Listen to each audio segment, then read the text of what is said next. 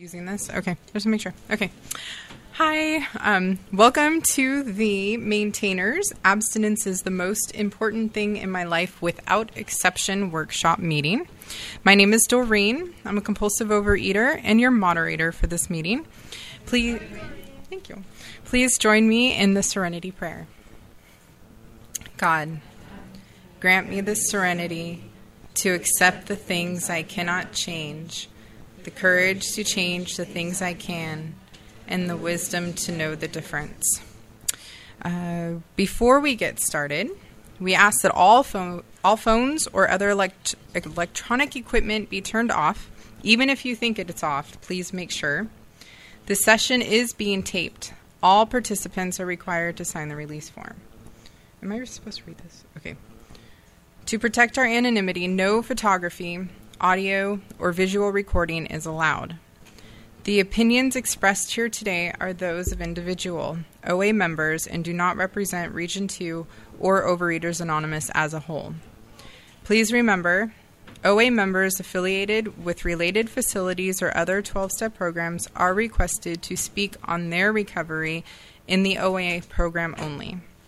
An Ask It basket will be circulated for the question and answer portion of this session. If there is any press in the room, please respect our anonymity by not taking any pictures, using a video camera, or using our full names. We also want to make sure that there's an announcement being made that we have a silent auction and a boutique going on here upstairs in the Scalini room. And we also do have a dinner ticket available for sale. That's $45. If anybody's interested in purchasing that, let us know. The format for this session is as follows. 3 speakers will share for 20 minutes each, followed by questions and answers. An Ask It basket will be passed around. Please place your questions in the box for our panelists. Again, the topic is Maintainers. Abstinence is the most important thing in my life without exception. And our first speaker is Sherry.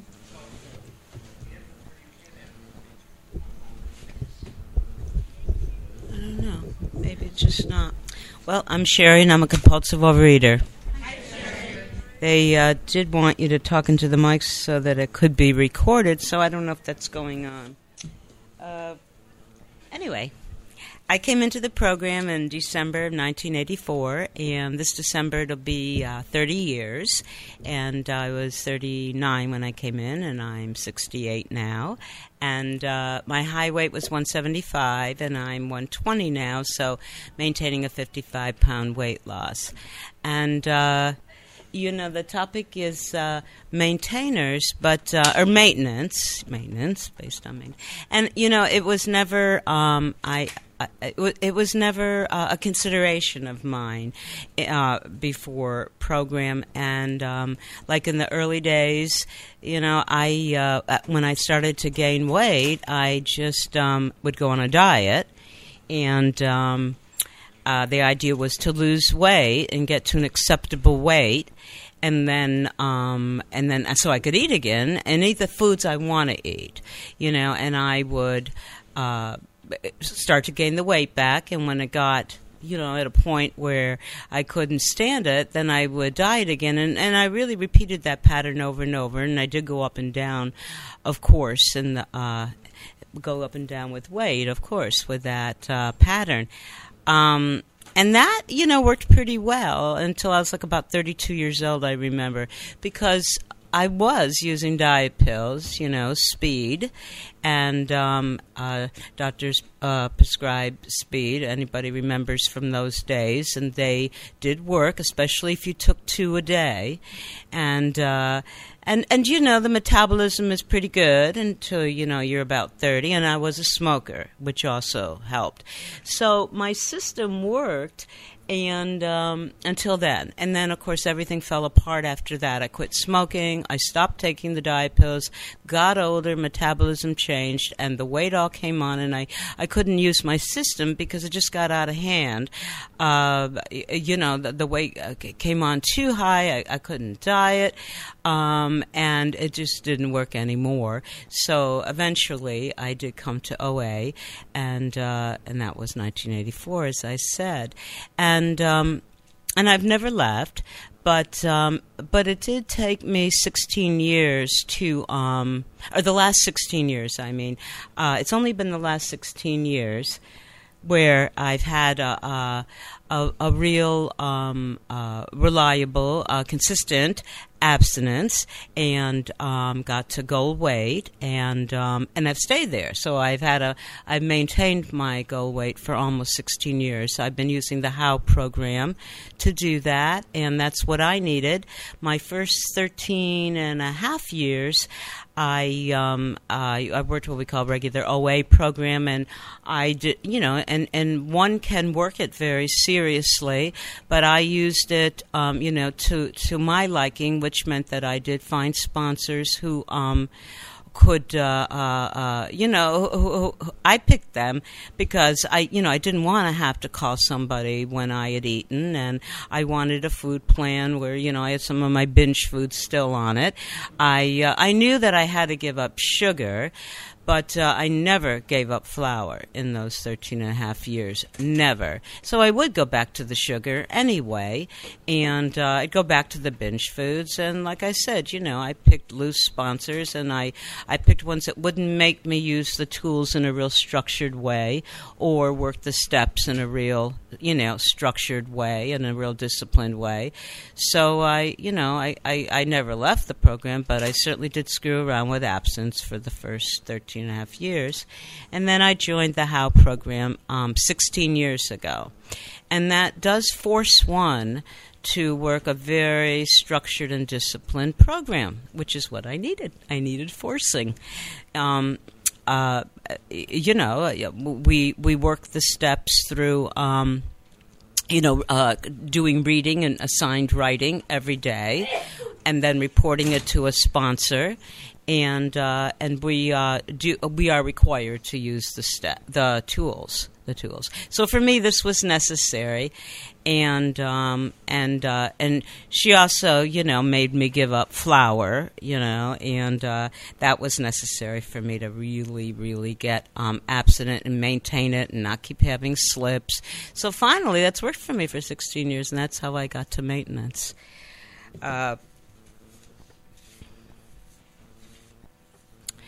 And the main topic we're to focus on is abstinence is the most important thing without exception. And what does that actually mean? We all say it. I hear it all the time. I've said it all the time. And then I've walked out and done something that really was challenging that little saying, and I've seen others do the same thing. And I don't think we put two and two together.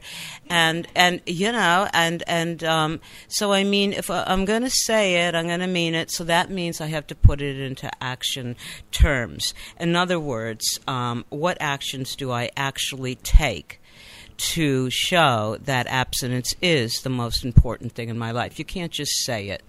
You have to follow it up with the right actions. So I made a list of the actions that I take, and one is the food plan that I'm on. It is the HOW Maintenance Food Plan, and I follow it, and it does require weighing food. You can measure it. I end up just about weighing everything on a digital food scale in my kitchen. I don't measure much, except maybe when you use tablespoon. I don't think I put anything in cups. I like to weigh it. I don't take it out when I go out to eat. It's not required. Some people want to. I don't. I actually do prefer weighing it, though. I end up weighing it with my eyes when I go out, and kind of counting and measuring with my eyes and looking. You know what? It's more work. I actually find a freedom. I think it is the easier, softer way to weigh it on a food scale. I really do. Somebody else, I heard a speaker say, it's a lot of work. It's a lot of work. And I don't feel that way. I don't agree. I don't know. I've been doing it for 16 years. I don't think anything I do is a lot of work. I think it's second nature. I think it's my habit. It's like brushing teeth and flossing. I don't know. It's not. I don't think any of this is a lot of work. But, I think it was a lot of work doing it the way I was doing it before, actually, to tell you the truth. But I'm never hungry. And I like the food I eat. That's 2 rules for me. I have to like what I'm eating, and I have to be full. I can't be hungry. And on this food plan, there's no reason for anybody to ever be hungry. It's not like I get full easily, believe me. I mean, there's lots of things you might want to eat that aren't on it, but they're, your binge foods probably. And, and I mean, I can eat any fruit, any protein, any vegetable I want, whole grains and healthy fats. So, and the only reason why I sometimes choose some things over others and don't eat them is because, I'm getting older, and I can't eat the choices I used to eat, and still maintain my weight. And that's just, an unfortunate fact of life, We can't eat sugar or flour, in the first 4 ingredients. If you ever look at a list of ingredients on anything, just the first 4. After that, there is sugar and there is flour in almost everything, I guess, but just can't be in the first 4. Food behaviors was my second action. For anybody that just came in, I'm going through the actual actions I take to show that abstinence is the most important thing in my life. Not just a saying, but what actions do I take? So food behaviors. I take food with me. And you're the timer. When you want to hold it up, I can't see, so you'll let me know. I sometimes take food with me. If, like, I'm taking a flight and it would make me eat lunch at 2 o'clock, that's too late.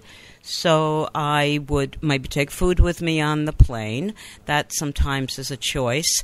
And I always make sure the restaurant that I would be going to, I look at the menu online ahead of time if I've never been there to make sure there's something I can order.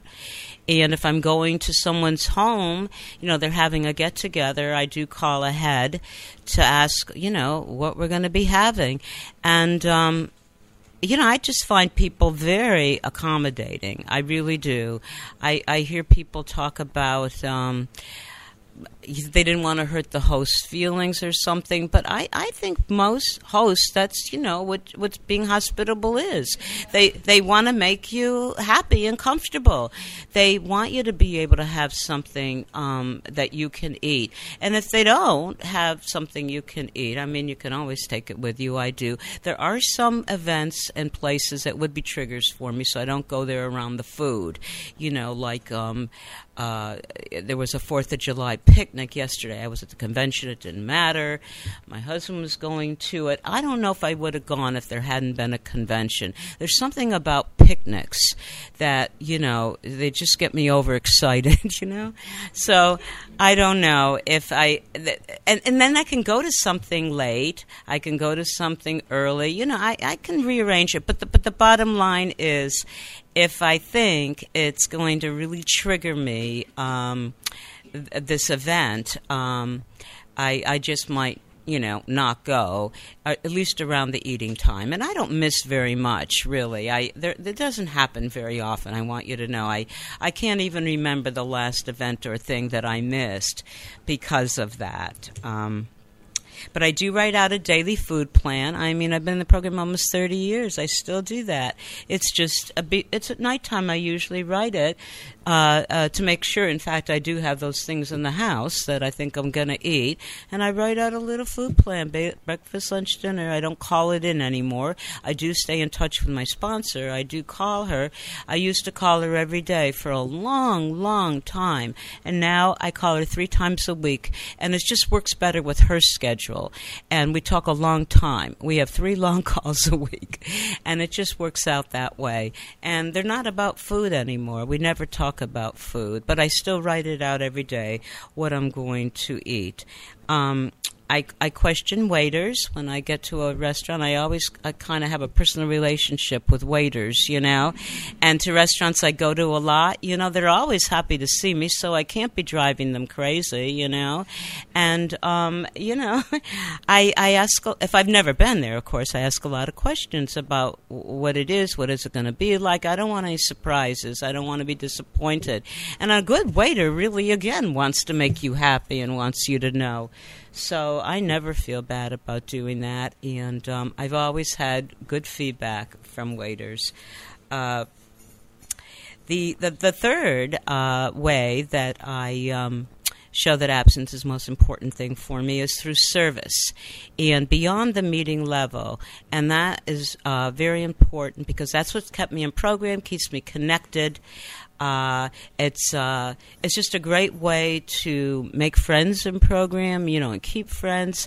I have been on I've gone to Region Assembly as a rep. I've gone to World Service as a delegate.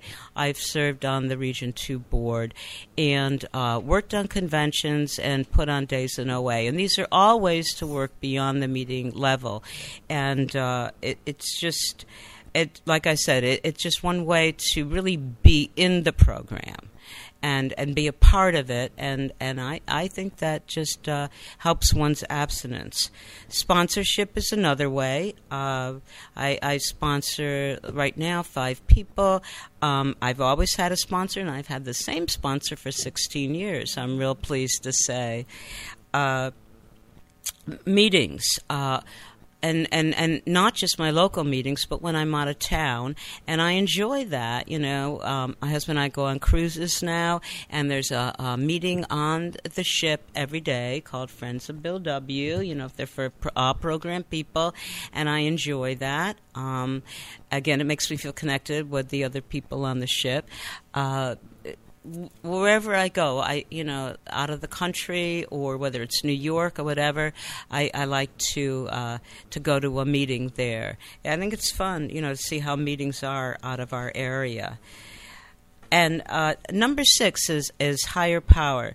That definitely, helps abstinence be the most important thing, having a higher power. This is the part I really don't get, too, because I know a lot of really religious people in the program, and I know some of them go to their place of worship every morning, and I know they really have a strong belief in God, and they even read the Bible, and yet there isn't any help for them with the abstinence. I mean, I really don't even believe in God, and yet I have a very strong higher power relationship, and talk to my higher power, pray, and definitely ask for help around food and when I'm in trouble, when I think I'm going to be in trouble. So that definitely helps. It works. So, just to really sum it up, like I was saying, other people have said, but all this is so much work. It's so much. I just want to say, if you're new, it does seem like a lot of work. I did I thought going to the grocery store was a lot of work. I wasn't familiar with really shopping and keeping, enough food in the house or enough vegetables. I thought all that preparation was a lot of work. I thought all of it was a lot of work. It's true. But after a while, it's not. You learn how to, economize on your time, and you know how to do it faster, and, you know what's important. It's important to do enough prep that you still like your food and you don't get bored. But I'm not really a cook. I don't cook, and yet I can, I use the microwave mostly. But I do manage to make interesting enough things for me so that I do love my food. There are ways. And I just want to put out there that it does get easier. I think it becomes second nature to where you feel like it's just really not much work at all. Thank you.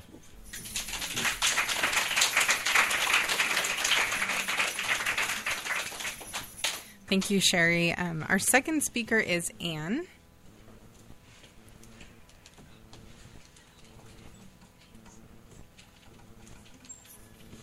Hi, everybody. My name's Anne. I'm a compulsive overeater. And I'm really grateful to be here today, and I'm grateful that I began my day with the third step prayer, and then I called my sponsor this morning, and I've had 2 abstinent meals.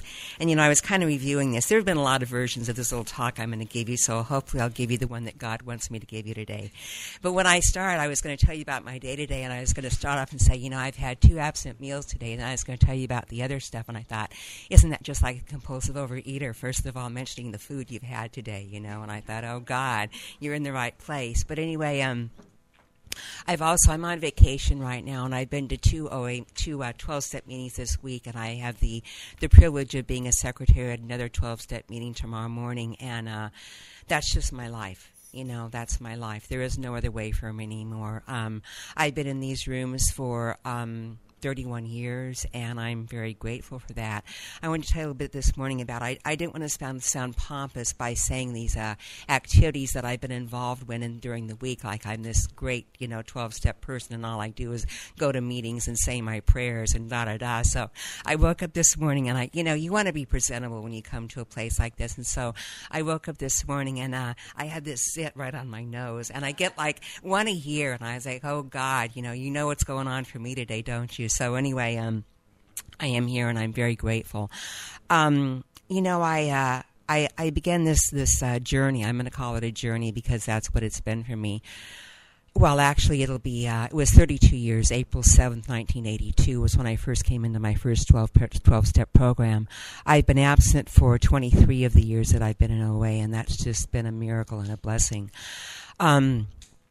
I'll tell you about how I started in the program, and I have a lot of years of, compulsive overeating behind when I came into OA, but I'm not going to go there today.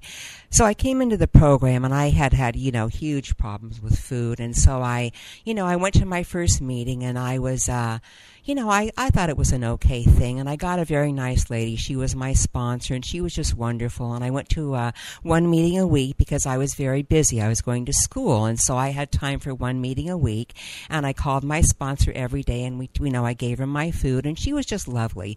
She was a lovely person, and I figured out the foods that I was going to eat, and they were nutritious, and then but I also allowed myself to have other kinds of food, because I didn't think I would go without them. And so that didn't work very well. But I continued on my, one meeting a week and calling my sponsor. And I actually graduated from school that year. I finished college that year, and I moved up to San Francisco. And so I got a new sponsor, and I went to my one meeting a week, and I called my sponsor every day. And absence was not the most important thing in my life, without reservation, because I was now going to get a teaching credential. So I was in college, and I was working hard on my teaching credentials, and they were very important to me, and they were. I needed to get a job. I needed to be employed doing something that I wanted to do. And so absence was important, but it wasn't as important as getting those teaching credentials. And so I continued to relapse in the program, and I continued to not understand why I was relapsing, because I was going to my one meeting a week. I was working the 12 steps in another 12-step program, and I didn't understand why I really couldn't get this year. I would binge, and I would, I was kind of doing the same thing in program that I'd done outside of program. I would be abstinent, and then I would go on these binges, and it just was this cycle of, just what I had been doing outside of the program, but now I was going to meetings. So then, after I got my teaching credentials, there was graduate school, which was very important, and it required a lot of work and a lot of diligence. And you know how we are. I mean, we're hard workers, I was anorexic at one point in my eating career. And when you're anorexic, you are a hard worker, believe me, you can do, you will go to great lengths to do what you need to do.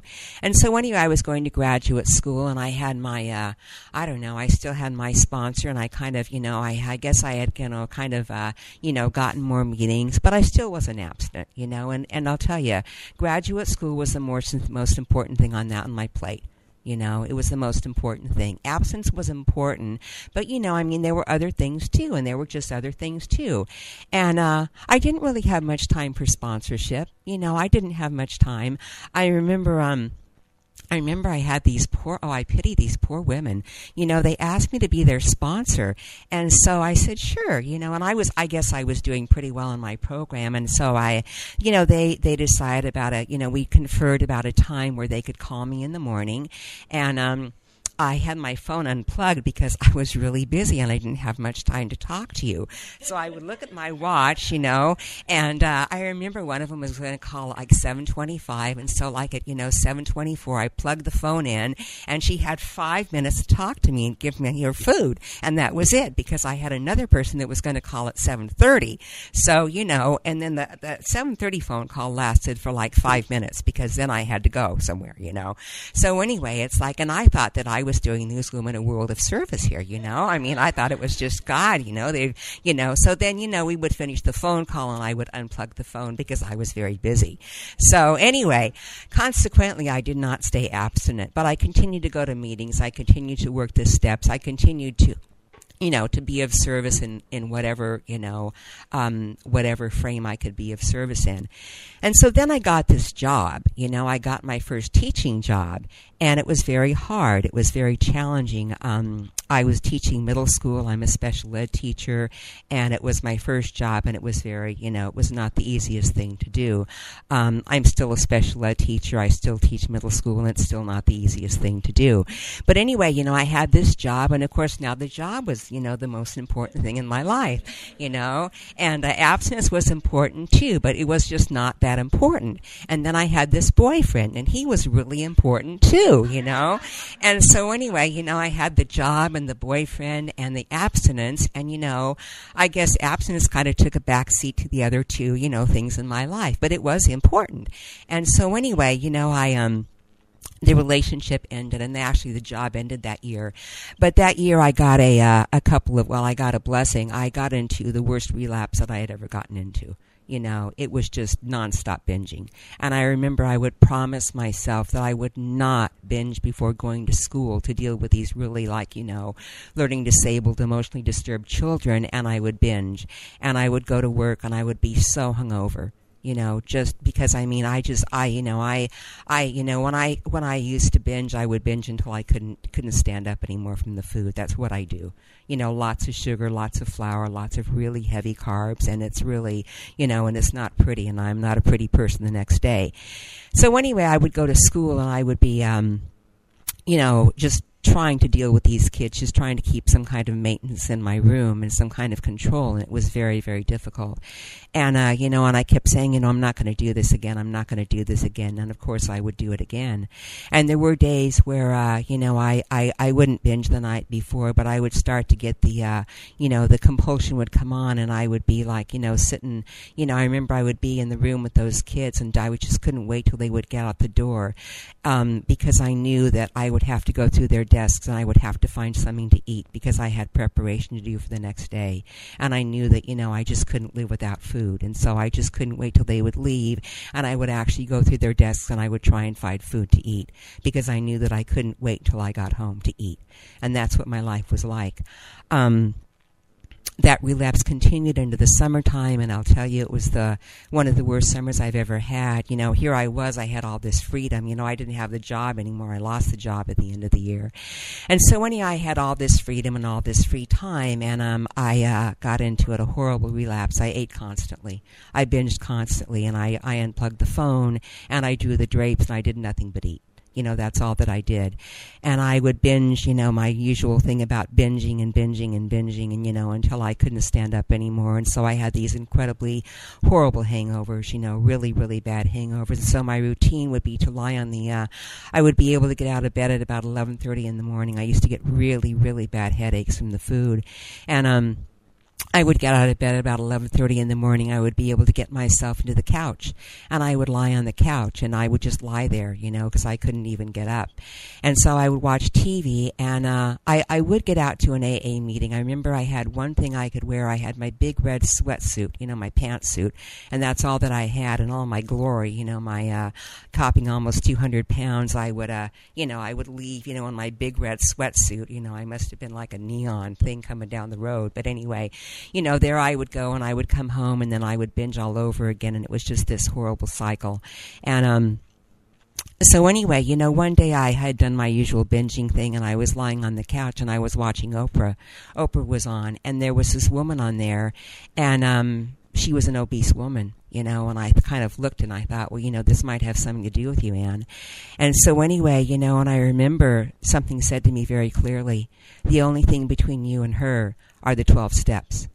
And I thought, wow, the 12 steps. I thought, why didn't anybody ever mention that? You know, it's like, you know, and I just really, you know, it's like, you know, I had this program and I, you know, I had the steps and I had a sponsor and I had the meetings and I had my books, but they were all like kind of like all over the place. And abstinence was not the most important thing in my life. It really wasn't. It was important, but not that important. You know, it just wasn't that important. And so anyway, I got out my big book and I thought, well, okay. All right, the 12 steps are in here somewhere. I'm going to find them. And so I did. And so I turned to chapter 5, which is how it works. And it said things like this. It said, rarely have we seen a person fail who has thoroughly followed our path. Those who do not recover are people who cannot or will not completely give themselves to this simple program, usually men and women who are constitutionally incapable of being honest with themselves. They are naturally incapable of grasping and developing a manner of living which demands rigorous honesty. If you have decided you want what we have and are willing to go to any length to get it, then you are ready to take certain steps. At some of these we balked. We thought we could find an easier, softer way, but we could not. Some of us have tried to hold on to our old ideas, and the result was nil until we let go absolutely. Half measures availed us nothing. We stood at the turning point. We asked his protection and care with complete abandon. And I read that and I heard it like I'd never heard it before. And I figured, Anne, the only thing that you have to figure out is if you are one of those people who is constitutionally incapable of being honest with yourself. Because if you are, then this won't work. And if you're not, this will work for you. And so I started to give myself to these steps in a manner that I had never done so before. I gave everything thoroughly to God. When I became abstinent, there were not, we didn't have the 12 and 12 for OA as we do today, but there was several drafts that had come out of the 12 steps, and I found them very helpful, and I read them cover to cover, you know, first step through the 12th step. And in it was what I found in those steps that were very interesting was that I would the idea that I could turn my appetite over to God. I could turn everything to God. Everything. Just give it everything. Give God everything, Anne. You know, give him your appetite and start to meditate. And in your meditation, ask God for guidance about how he will have you eat. You know, ask God to give you an appetite. And then ask God that, you know, when you're full, that he, you know, he will make you full. And I started to do that. You know, and I went out and I got a book on nutrition because at this time, I didn't even know how to follow a food plan anymore. I had tried so many and I didn't know what to do.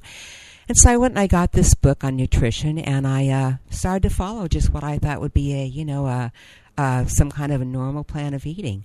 And I gave everything to God in my meditation. I was seeing a therapist at that time and he said, I want you to start meditating, Anne. And I said, okay. And I said, you know, how do you meditate? Because I don't know. And he told me. And I began to meditate. And in my meditation, I asked God for guidance about the food. I said, I cannot do any of this. You have to take all of this from me. I will completely surrender whatever you want me to do. But I can't do any of this anymore. And that's been my practice, you know, for the last 23 years. I just give it all to God because I have no control over this food. It is way bigger than I am. And so one day I began to do that, and I started to, I went through my steps again, and I did the third step extremely earnestly. I said, okay, God, I'm going to give you everything here. I will turn everything over to you.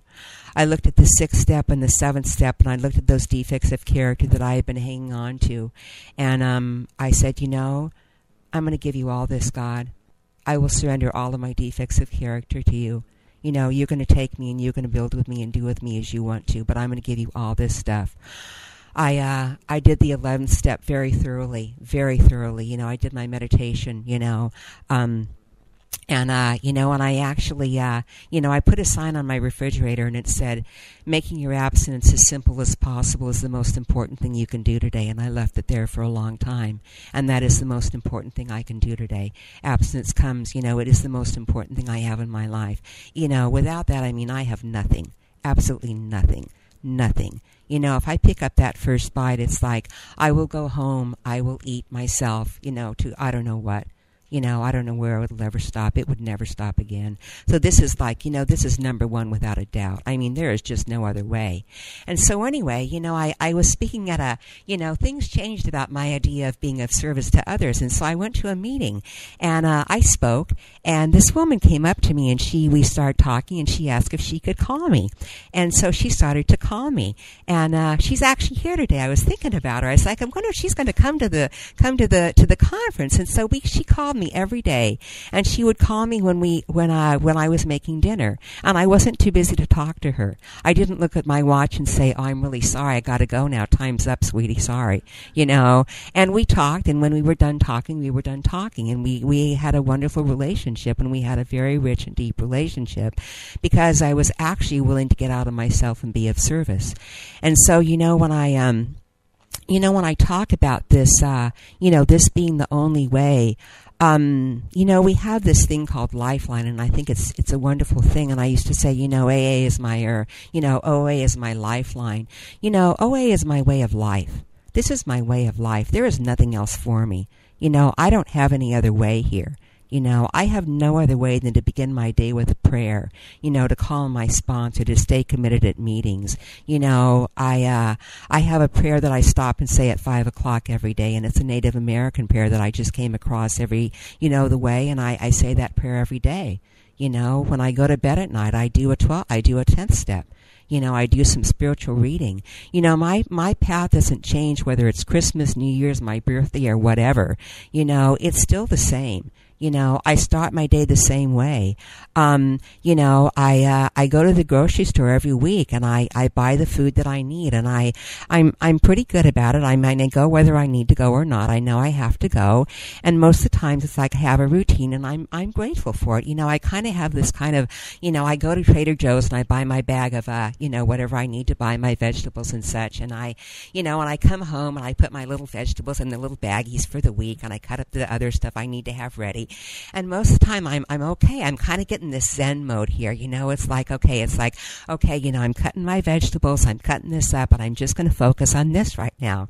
But I do have my days where I'm really pissed off because, it's like I am just certain that everybody else in the Bay Area is out on their yacht on the San Francisco Bay, and I'm here cutting up my frickin' vegetables, and, it's like, but most of the time I'm okay. I'm just okay. It's like, Ann, this is just your way of life. You have nothing else to do. It's like I went grocery shopping yesterday, and who in the hell goes grocery shopping on the 4th of July? And I thought, you're going to be the only one in the store. Well, I wasn't the only one in the store, and I have my food, and it's all ready because I was going to be here today, and I have other things I'm going to do tomorrow, and then there's Monday, and it's just like, I'm just used to it. I'm used to it. I'm grateful for it. I have peace around it. I don't have any desire to eat compulsively. It's just gone.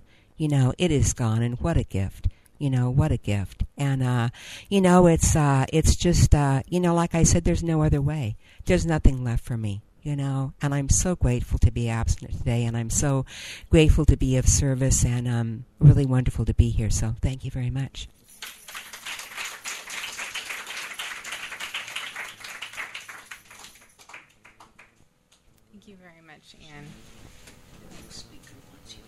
Ann. Okay, so we're going to pass these pictures around. Our next speaker will be Hannah. Yes, Hannah. And then we're also going to have the Ask It Basket go around one more time. Okay. I'm Hannah, and I'm a compulsive eater. And I kind of like that when we changed compulsive overeater to compulsive eater, because when I came in 1977, we did not have anorexics and bulimics. The reason being that they were undercover, they looked normal, and I admired them, people like Twiggy, because I thought they had it made.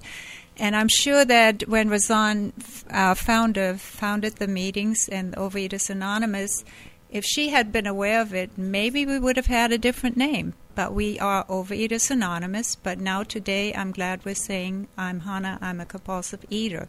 Because during my time in this program, I learned to identify with people who are anorexics. I learned to identify with people who are bulimics. Now, I never had anything in common with them. I knew that before program because, they were normal. And I also believe that I was born a compulsive overeater because I had some things in my childhood that really convinced me now that I was a compulsive overeater. And I just, abstinence is the most important thing in my life without exception. I know that today. But at one time, abstinence was very fanatic. But as I said, when I was born, I almost killed my mother. I weighed 14 pounds, and it went on from there. Now, she didn't have enough. She had to do it again 12 years later and have my sister, who's still into her disease, and she lives in Europe. As you can tell, I came from there. And anyway, the first thing I remember, I was born into the Second World War, and things weren't too great over there in Europe. And so I actually ended up having malnutrition. But the reason why I'm saying this, not because I had malnutrition, but that's when I fell in love with my favorite food, which was chocolate. And what happened was they tried to pep us back to life, so they lined us up in the gym, and everybody had to swallow a tablespoon of cod liver oil. Now, my peers were running like crazy. They were trying to escape, and I thought, well, if it goes down, okay, down the hatch. But then after that, they gave me a piece of chocolate. And that was the first piece of chocolate I ever had in my life, and I was 5 years old. Now, what I did, and that's where the compulsive overeater comes in, I went to the back of the line. I was ready to swallow another spoon of cod liver oil for the next piece of chocolate. And that was my favorite food, and I found out in this program there is life after chocolate. And usually I don't talk about it, but sometimes when people say, I binged on that brown stuff, when I first came to the program, I was sitting in there wondering, now, did they binge on this? Did they binge on that? And I didn't pay attention to anything else. But when I came in 1977, I was handed a gray sheet, and I followed it fanatically. Now, fanatic, the word, is not a great thing because I fell flat on my face after 3 months. I drove my husband crazy. Okay, I started to lose weight, and I was so fanatic, we would go on a trip, driving trip, and he'd say, it's time for lunch. And I said, oh, no, I can't go into a restaurant. So I would eat my stuff out of the trunk, and he had a great program. He got to his program before I got to mine, and he'd say, if that's what you want to do, that's fine. And I was so frustrated and so angry. But you see, I never heard anything about the steps because there was nothing wrong with me. And I never got the second half of the first step. And when I talk to people I sponsor sometimes, I say, there are 2 halves to that step, not just the first one. And it took a good binge at Christmas in 1977 for me to realize, yeah, there is something wrong with me. Because I had my food all packed because I live in Palm Springs, and they don't have the food that I wanted up in Santa Rosa because I figured, I had to take it with me. I was there maybe 3 hours, and I was fighting with my girlfriend's son over the food, the cookies. He thought it was hilarious because he knew there was more where that came from. But I was binging until, I couldn't get enough fast enough, and he thought it was funny. Now, my husband, as I said, he had a good program. He walked by, and he didn't critique me, or he didn't criticize, or didn't do anything. He just walked by and said, do you know what you're doing to yourself? And, being the good compulsive overeater, if I want to eat, I eat, I told him to go to hell. And he did, and I kept on binging. Now, we're talking sometimes about little miracles. I didn't have a burning bush, but looking back at the time, because my abstinence date is January 6, 1978, what was the little miracle for me, a little nudge kind of, I actually had never done anything over again because if I went on a diet, it didn't work, it wasn't any good. So I had been in OA for 3 months, and I was debating. I felt so miserable because the one thing is guaranteed, the misery will be refunded instantly, and it was for me. I didn't gain a ton of weight because I only did that for 3 days. But I thought about it, and I picked up the phone, and that was the hardest thing I ever did in my life. I picked up the phone, and I called someone, and I said, I went on a binge, and I feel terrible. And she said, why don't you come back? Now, that's what I call my little miracle, because I did, and I never did anything over again. And again, I went on Gray Sheet, but I started listening to those things called steps, and I realized that, yeah, maybe my life is unmanageable. I didn't believe that before because I had it under control. And I could not manage anything in my life, especially the food. That part of it. I was crazy. And I thought, okay, but it's hard to realize if, all of us are educated people. We learned how to read, add 1 and 1. So we have everything under control, except the food. And I worked my way all the way up to 200 pounds. Now, I never had my picture taken when I was higher than 160 pounds, and that's going around in my purple dress. I never got bigger than a size 12 because I was, we didn't have much money. My husband had an expensive hobby, and I had one. So I learned to sew. And, patterns are very patient. You just cut a little more on either side and it gets bigger and bigger. So I was always a size 12, even at close to 200 pounds. And, the insanity, I can really identify with all of that today, and I couldn't then. But it took time for me to realize that. But I was willing to listen. I had a sponsor for over 30 years, and she died. We met each other going with our husbands to that other program that both of them were into, and we sat there looking at each other. She was fat, I was fat, and we just didn't like each other. She became my sponsor, and, we were friends, sponsee for 30 years. And, the good thing is today I know enough that I have to go out and find a sponsor as soon as something happens. I can't do it on my own, not even today. As much as I would love to tell you I'm perfect, I have it made. I never have it made. And, still, with this freedom and happiness, I was never happy. If you've seen some of the pictures, even as a child, I can't find a single picture where I smiled. And the other thing that was wrong with me, the grass was always greener on the other side. Now, I grew up in Germany, in Hamburg. I wanted to leave home from the time I was 10 years old. Of course, it took me until I was 19. And I don't just make a little geographical from Los Angeles to San Francisco. I left the country, I left the continent, and I went to Canada. And things were better there. Now, the people weren't any better than they were in Germany. But I found myself a husband because I was getting to be an old maid. I think I was 20 years old.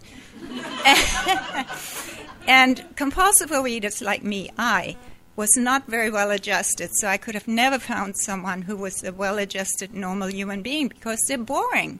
And I saw this gorgeous guy who was the life of the party.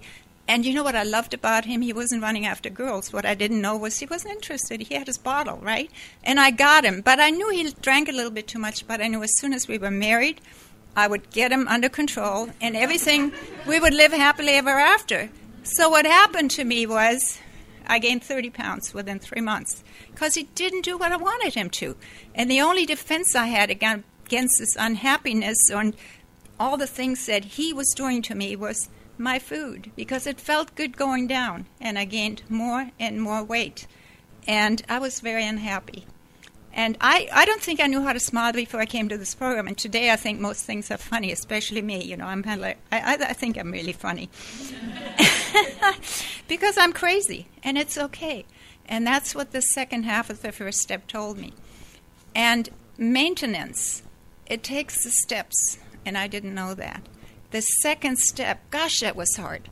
I grew up, my stepfather was a socialist and an atheist.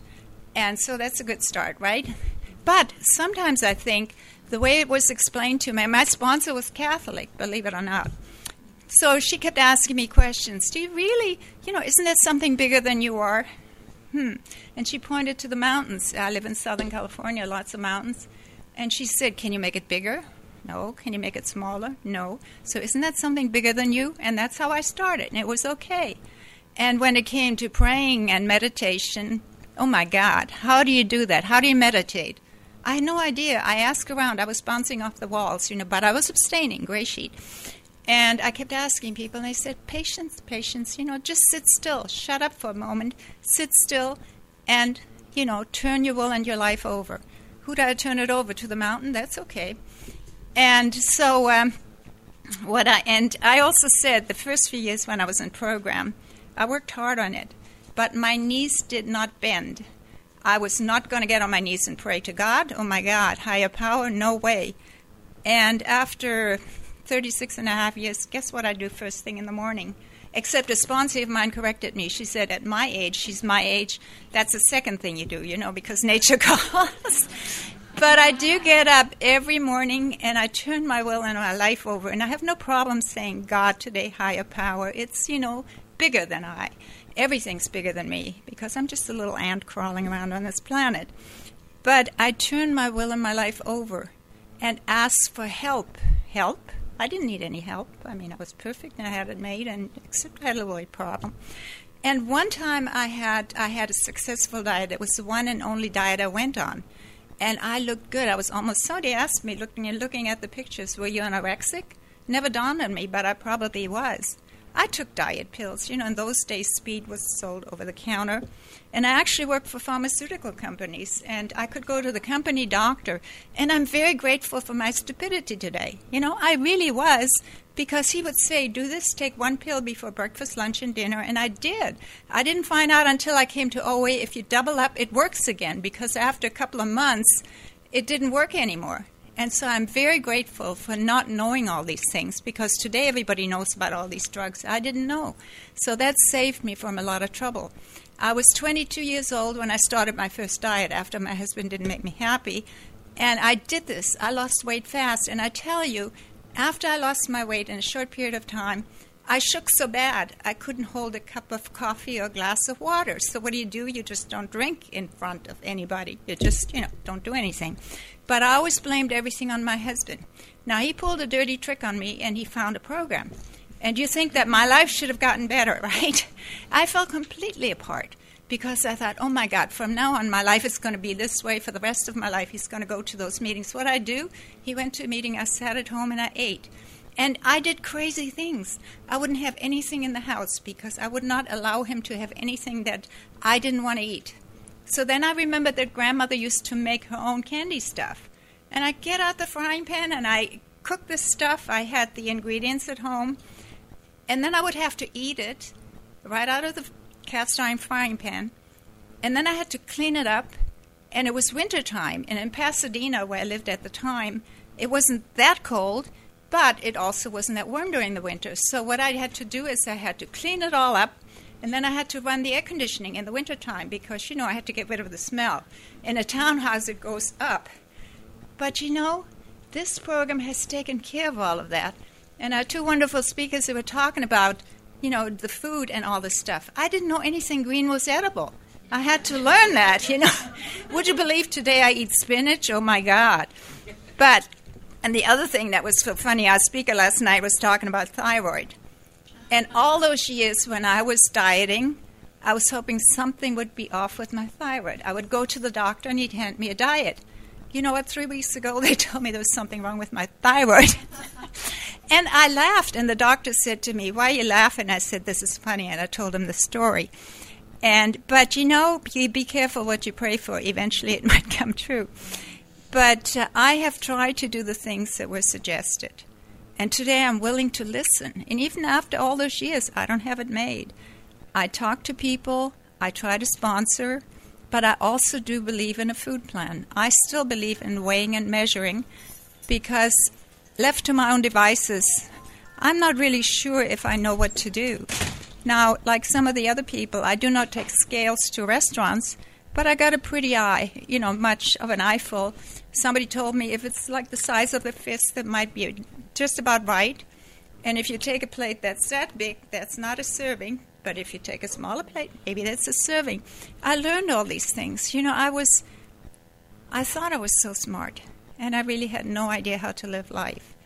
And life is not always kind. 36 and a half years in this program, life happens. I lost my husband, and I thought, oh, my God, this is the end of the world. He died sober. But this program helped me through it. And lots of things happen. And, my husband had a saying, and I use it a lot. Every time something happened, I had a lot of things happen. My roof flew off because we have a lot of storms in Southern California. I thought, oh, my God, when I heard the shingle stands up there. And he used to throw up his hands, and I do that now, look up and say, why me, O Lord? And then I look down and say, why not you? I am not singled out. But everything that happened to me never happened to anybody else. I was the only one who had to suffer through this.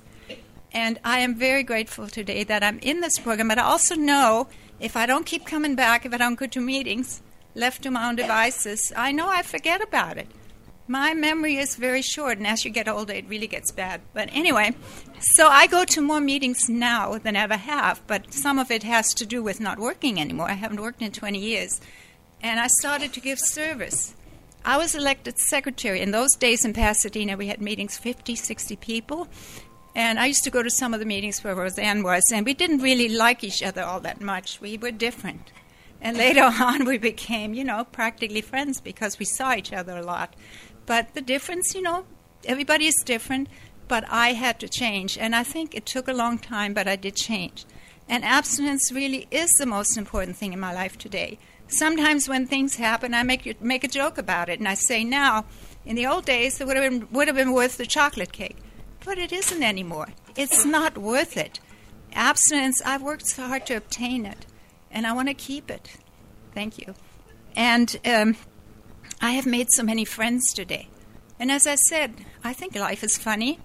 Shari and I go back a long way. I dragged her on the Region 2 board. She still blames me for that. And I've been volunteered a lot. I was able to give service. But the first job I had was secretary. And we had so many people. There were 3 of us running for the position. Can you figure that now? Because nowadays we have to ask people to serve many times where I live. I live in a small community. And we had to go outside. And I was elected. And we had to go up front, and we had to stand up front. I had to give my report. And the requirement was that if you weren't abstinent, you had to resign. And I didn't want to resign. I wanted my job. And then they used to make me treasurer because that was my kind of job that I worked at. And so I worked for different areas in the program, had different jobs, conventions. I love them. I'm a convention junkie. And I love World Service Conventions. I make a vacation out of it, get to see our country. But I have given service on the Region 2 board. I worked for World Service Office on some of their conventions. And it's wonderful. It's not work.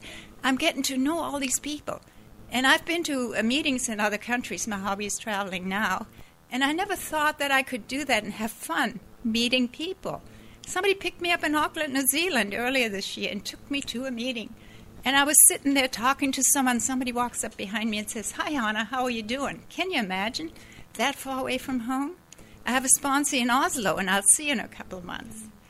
And so she told somebody else who was a speaker for me. I asked him to speak in 2010 in Los Angeles.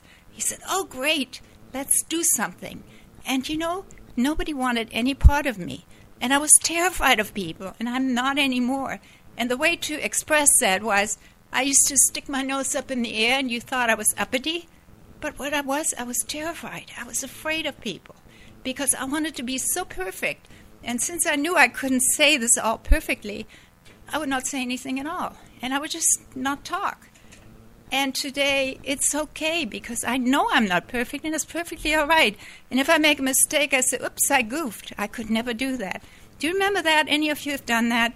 Explaining a mistake away and trying to find somebody else because he did that or she did that. And that's, excuse me, and that's the reason why I had to do that. God, I don't have to do that anymore. Life is so simple. And the 10th step at night, in between, 3rd, 4th, 5th, and the 10th step every day, looking back, turning my will and my life over to God in the morning, to my higher power, and asking for help. Not just for the abstinence, but I also ask, help me to conduct myself the way I'm supposed to, so I don't step on anybody's toes or do anything that I'm not supposed to. Let me act like a human being. God, I could have never asked for that because I always thought I was definitely, a very intelligent person, much more so than you are.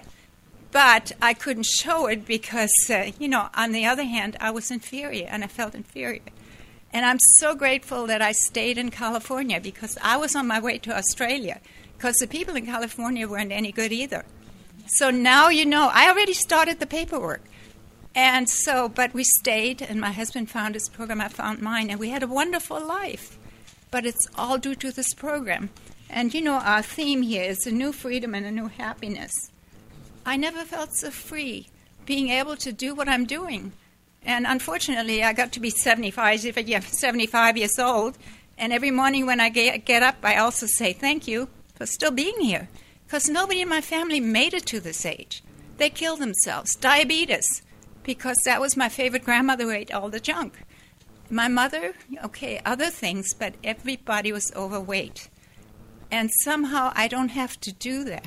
I don't have to kill myself. And I'm very, very grateful. And thank you for being here, and thank you for listening to me because I usually work behind the scenes. I don't like to be up front. Thank you. Does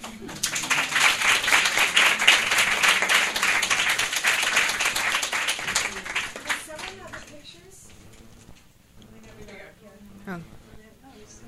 Oh, they're still going around. Okay. Okay. Okay. Well, thank you very much, ladies. We'll now draw questions from the Ask It basket for our panelists. No.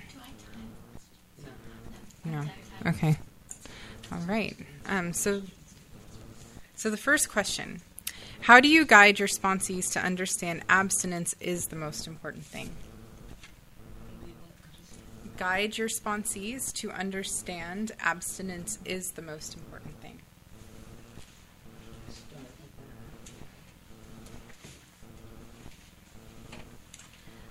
I'm Sherry. We're still supposed to say our name for the tape, so they know who's answering. Well, I guide them with the requirements, and as I said, I work the How program, and there are requirements in our program, and so if they. For example, I require a certain amount of meetings a week, and to do and to work the steps in a structured way requires a certain amount of reading and writing, and there's service that's required, and so on. Really, the requirement is just using the tools and working the steps. So, if a person does all that. And follows our food plan and the other things that we do and how, then I think they would be putting into and then they will be making abstinence the most important thing in their life.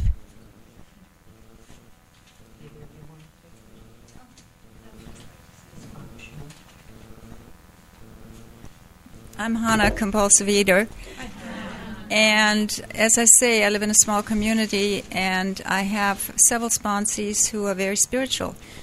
And then they try to work on the abstinence. And I keep telling them that I had no idea what spirituality was when I came to program. For me, abstinence came first, and it's the most important thing in my life without exception. Yes, but my children are very important, and they have to come first.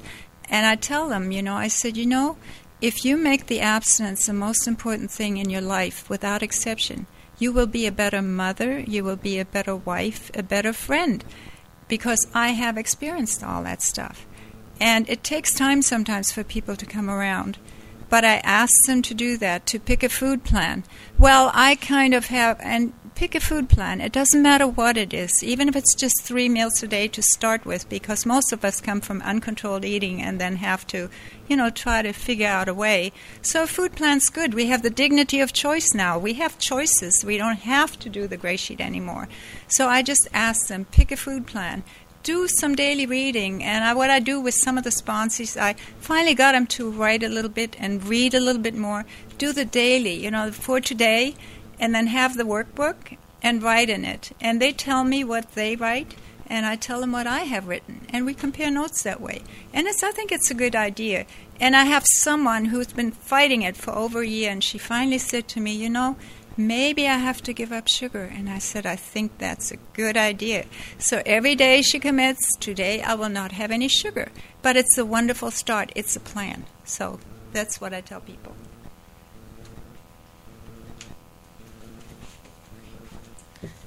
Our next question is, talk about how you use some of the tools you haven't mentioned.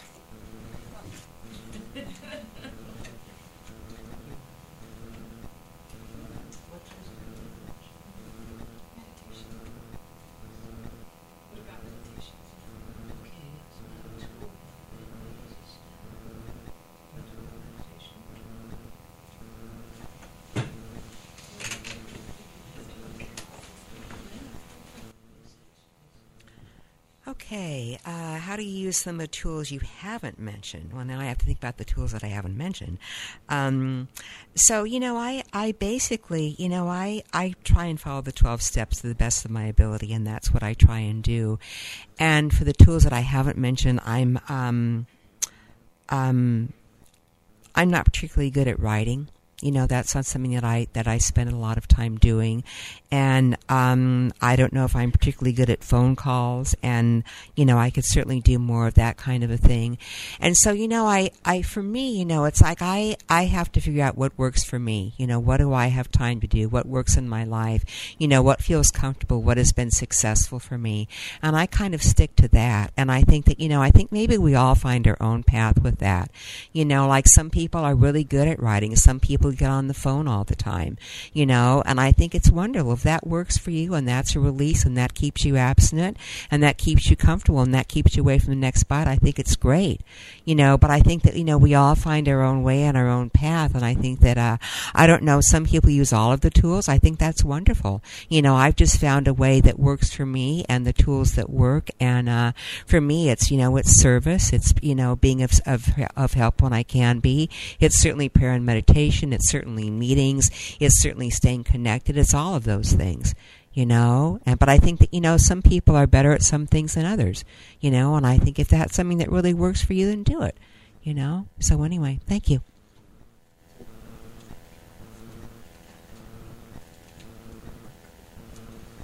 Okay. How do you keep from getting lazy around program and abstinence after so many years?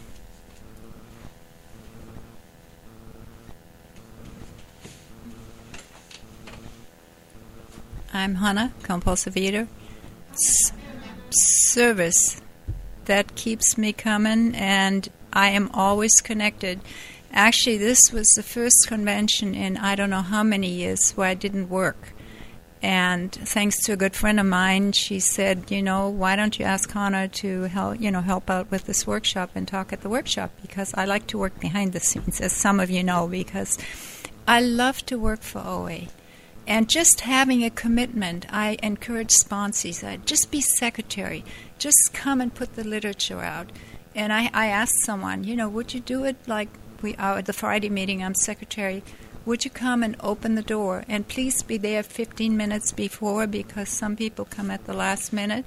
But service in all areas. And there's service even if for people who work. When I worked, which I haven't in 20 years, thank God, and I always had one job. It didn't matter how small the job was, but I knew I had to be there because this program teaches me responsibility. Thank you. And this is Sherry. If I start to get lazy with some, aspect of program, I'm probably getting bored with it, and I just do something else. I mean, it is boring to keep doing the same thing over and over, and I don't do a lot of the service at meeting level, because I just, I feel that's for like newcomers, people who just meet the requirements of it, people who haven't done it yet. I'm there, helping anyone who needs help with it. And I do, mentor a lot of people who want help with all of that. But I mean, I just find something that I wouldn't be lazy with, that would be challenging, something fun, something exciting. There's always something to do, a higher level of service, something different that I haven't done. I mean, if I haven't taken a brand newcomer in a long time, do that. It's like anything else. Just find something different and challenging that you won't feel lazy about.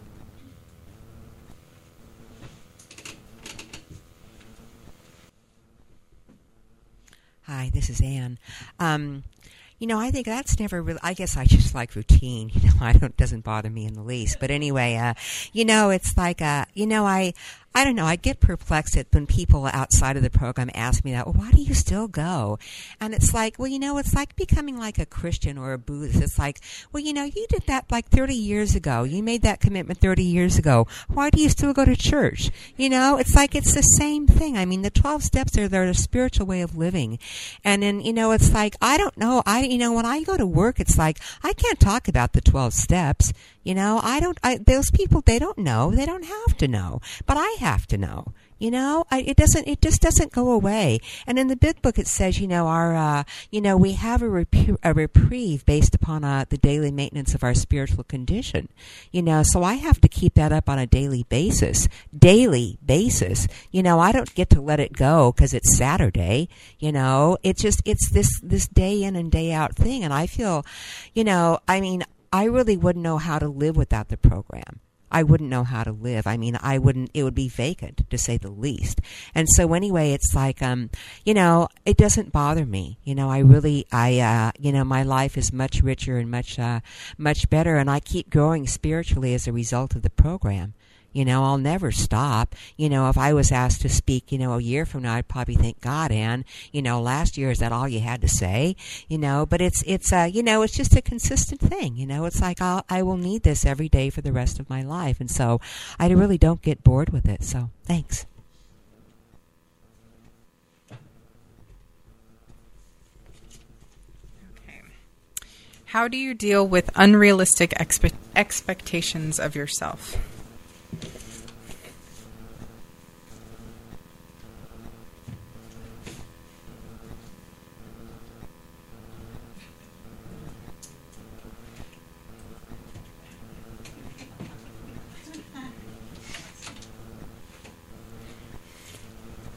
I'm Hannah, still. Unrealistic expectations. I always wanted to have this perfect body. And you know what? There, too, is no such thing. As I mentioned before, Twiggy, I thought, was perfect while she was anorexic. But today, I accept myself the way I am. And I like myself the way I am. And as I said, I'm 75 years old. And, it was always said it was too big here, it was too big there. And today, I look at myself in the mirror, and that's something compulsive overeaters don't like to do, and I say, that ain't bad for 75. And then I get on my inversion unit because it's good for the back. I hear it crackle, and I say, it would be nice, anti-gravity, if some of the things that go down there, would reverse. But then I laugh about it. But I don't have the expectations anymore, and to me, the perfect body, that was always what I wanted, and those expectations, but I know about it, and that's what's so wonderful. And when I see people, they're so unhappy with themselves, they still expect, after punishing themselves for so many years, which is what I did, that we will get this perfect body. I got what I was supposed to, and that's okay. Thank you.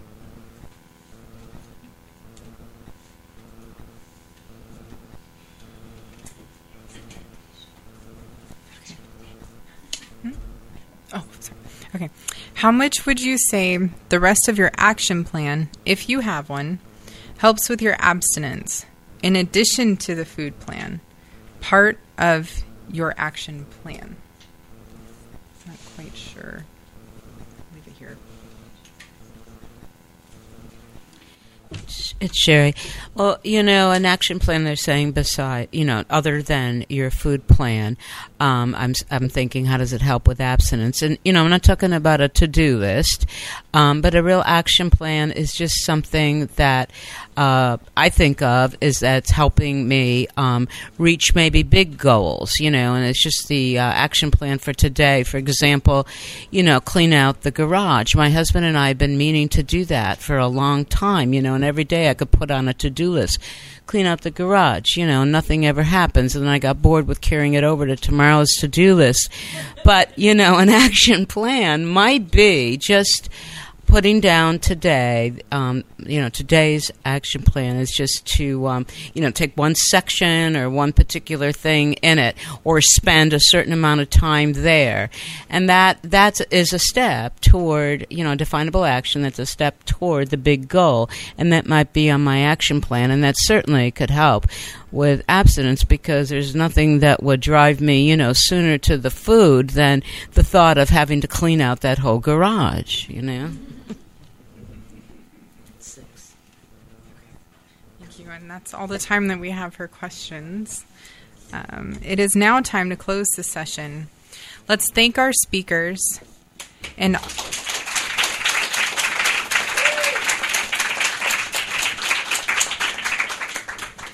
all who have done service for the session. Please stand and join hands as we close.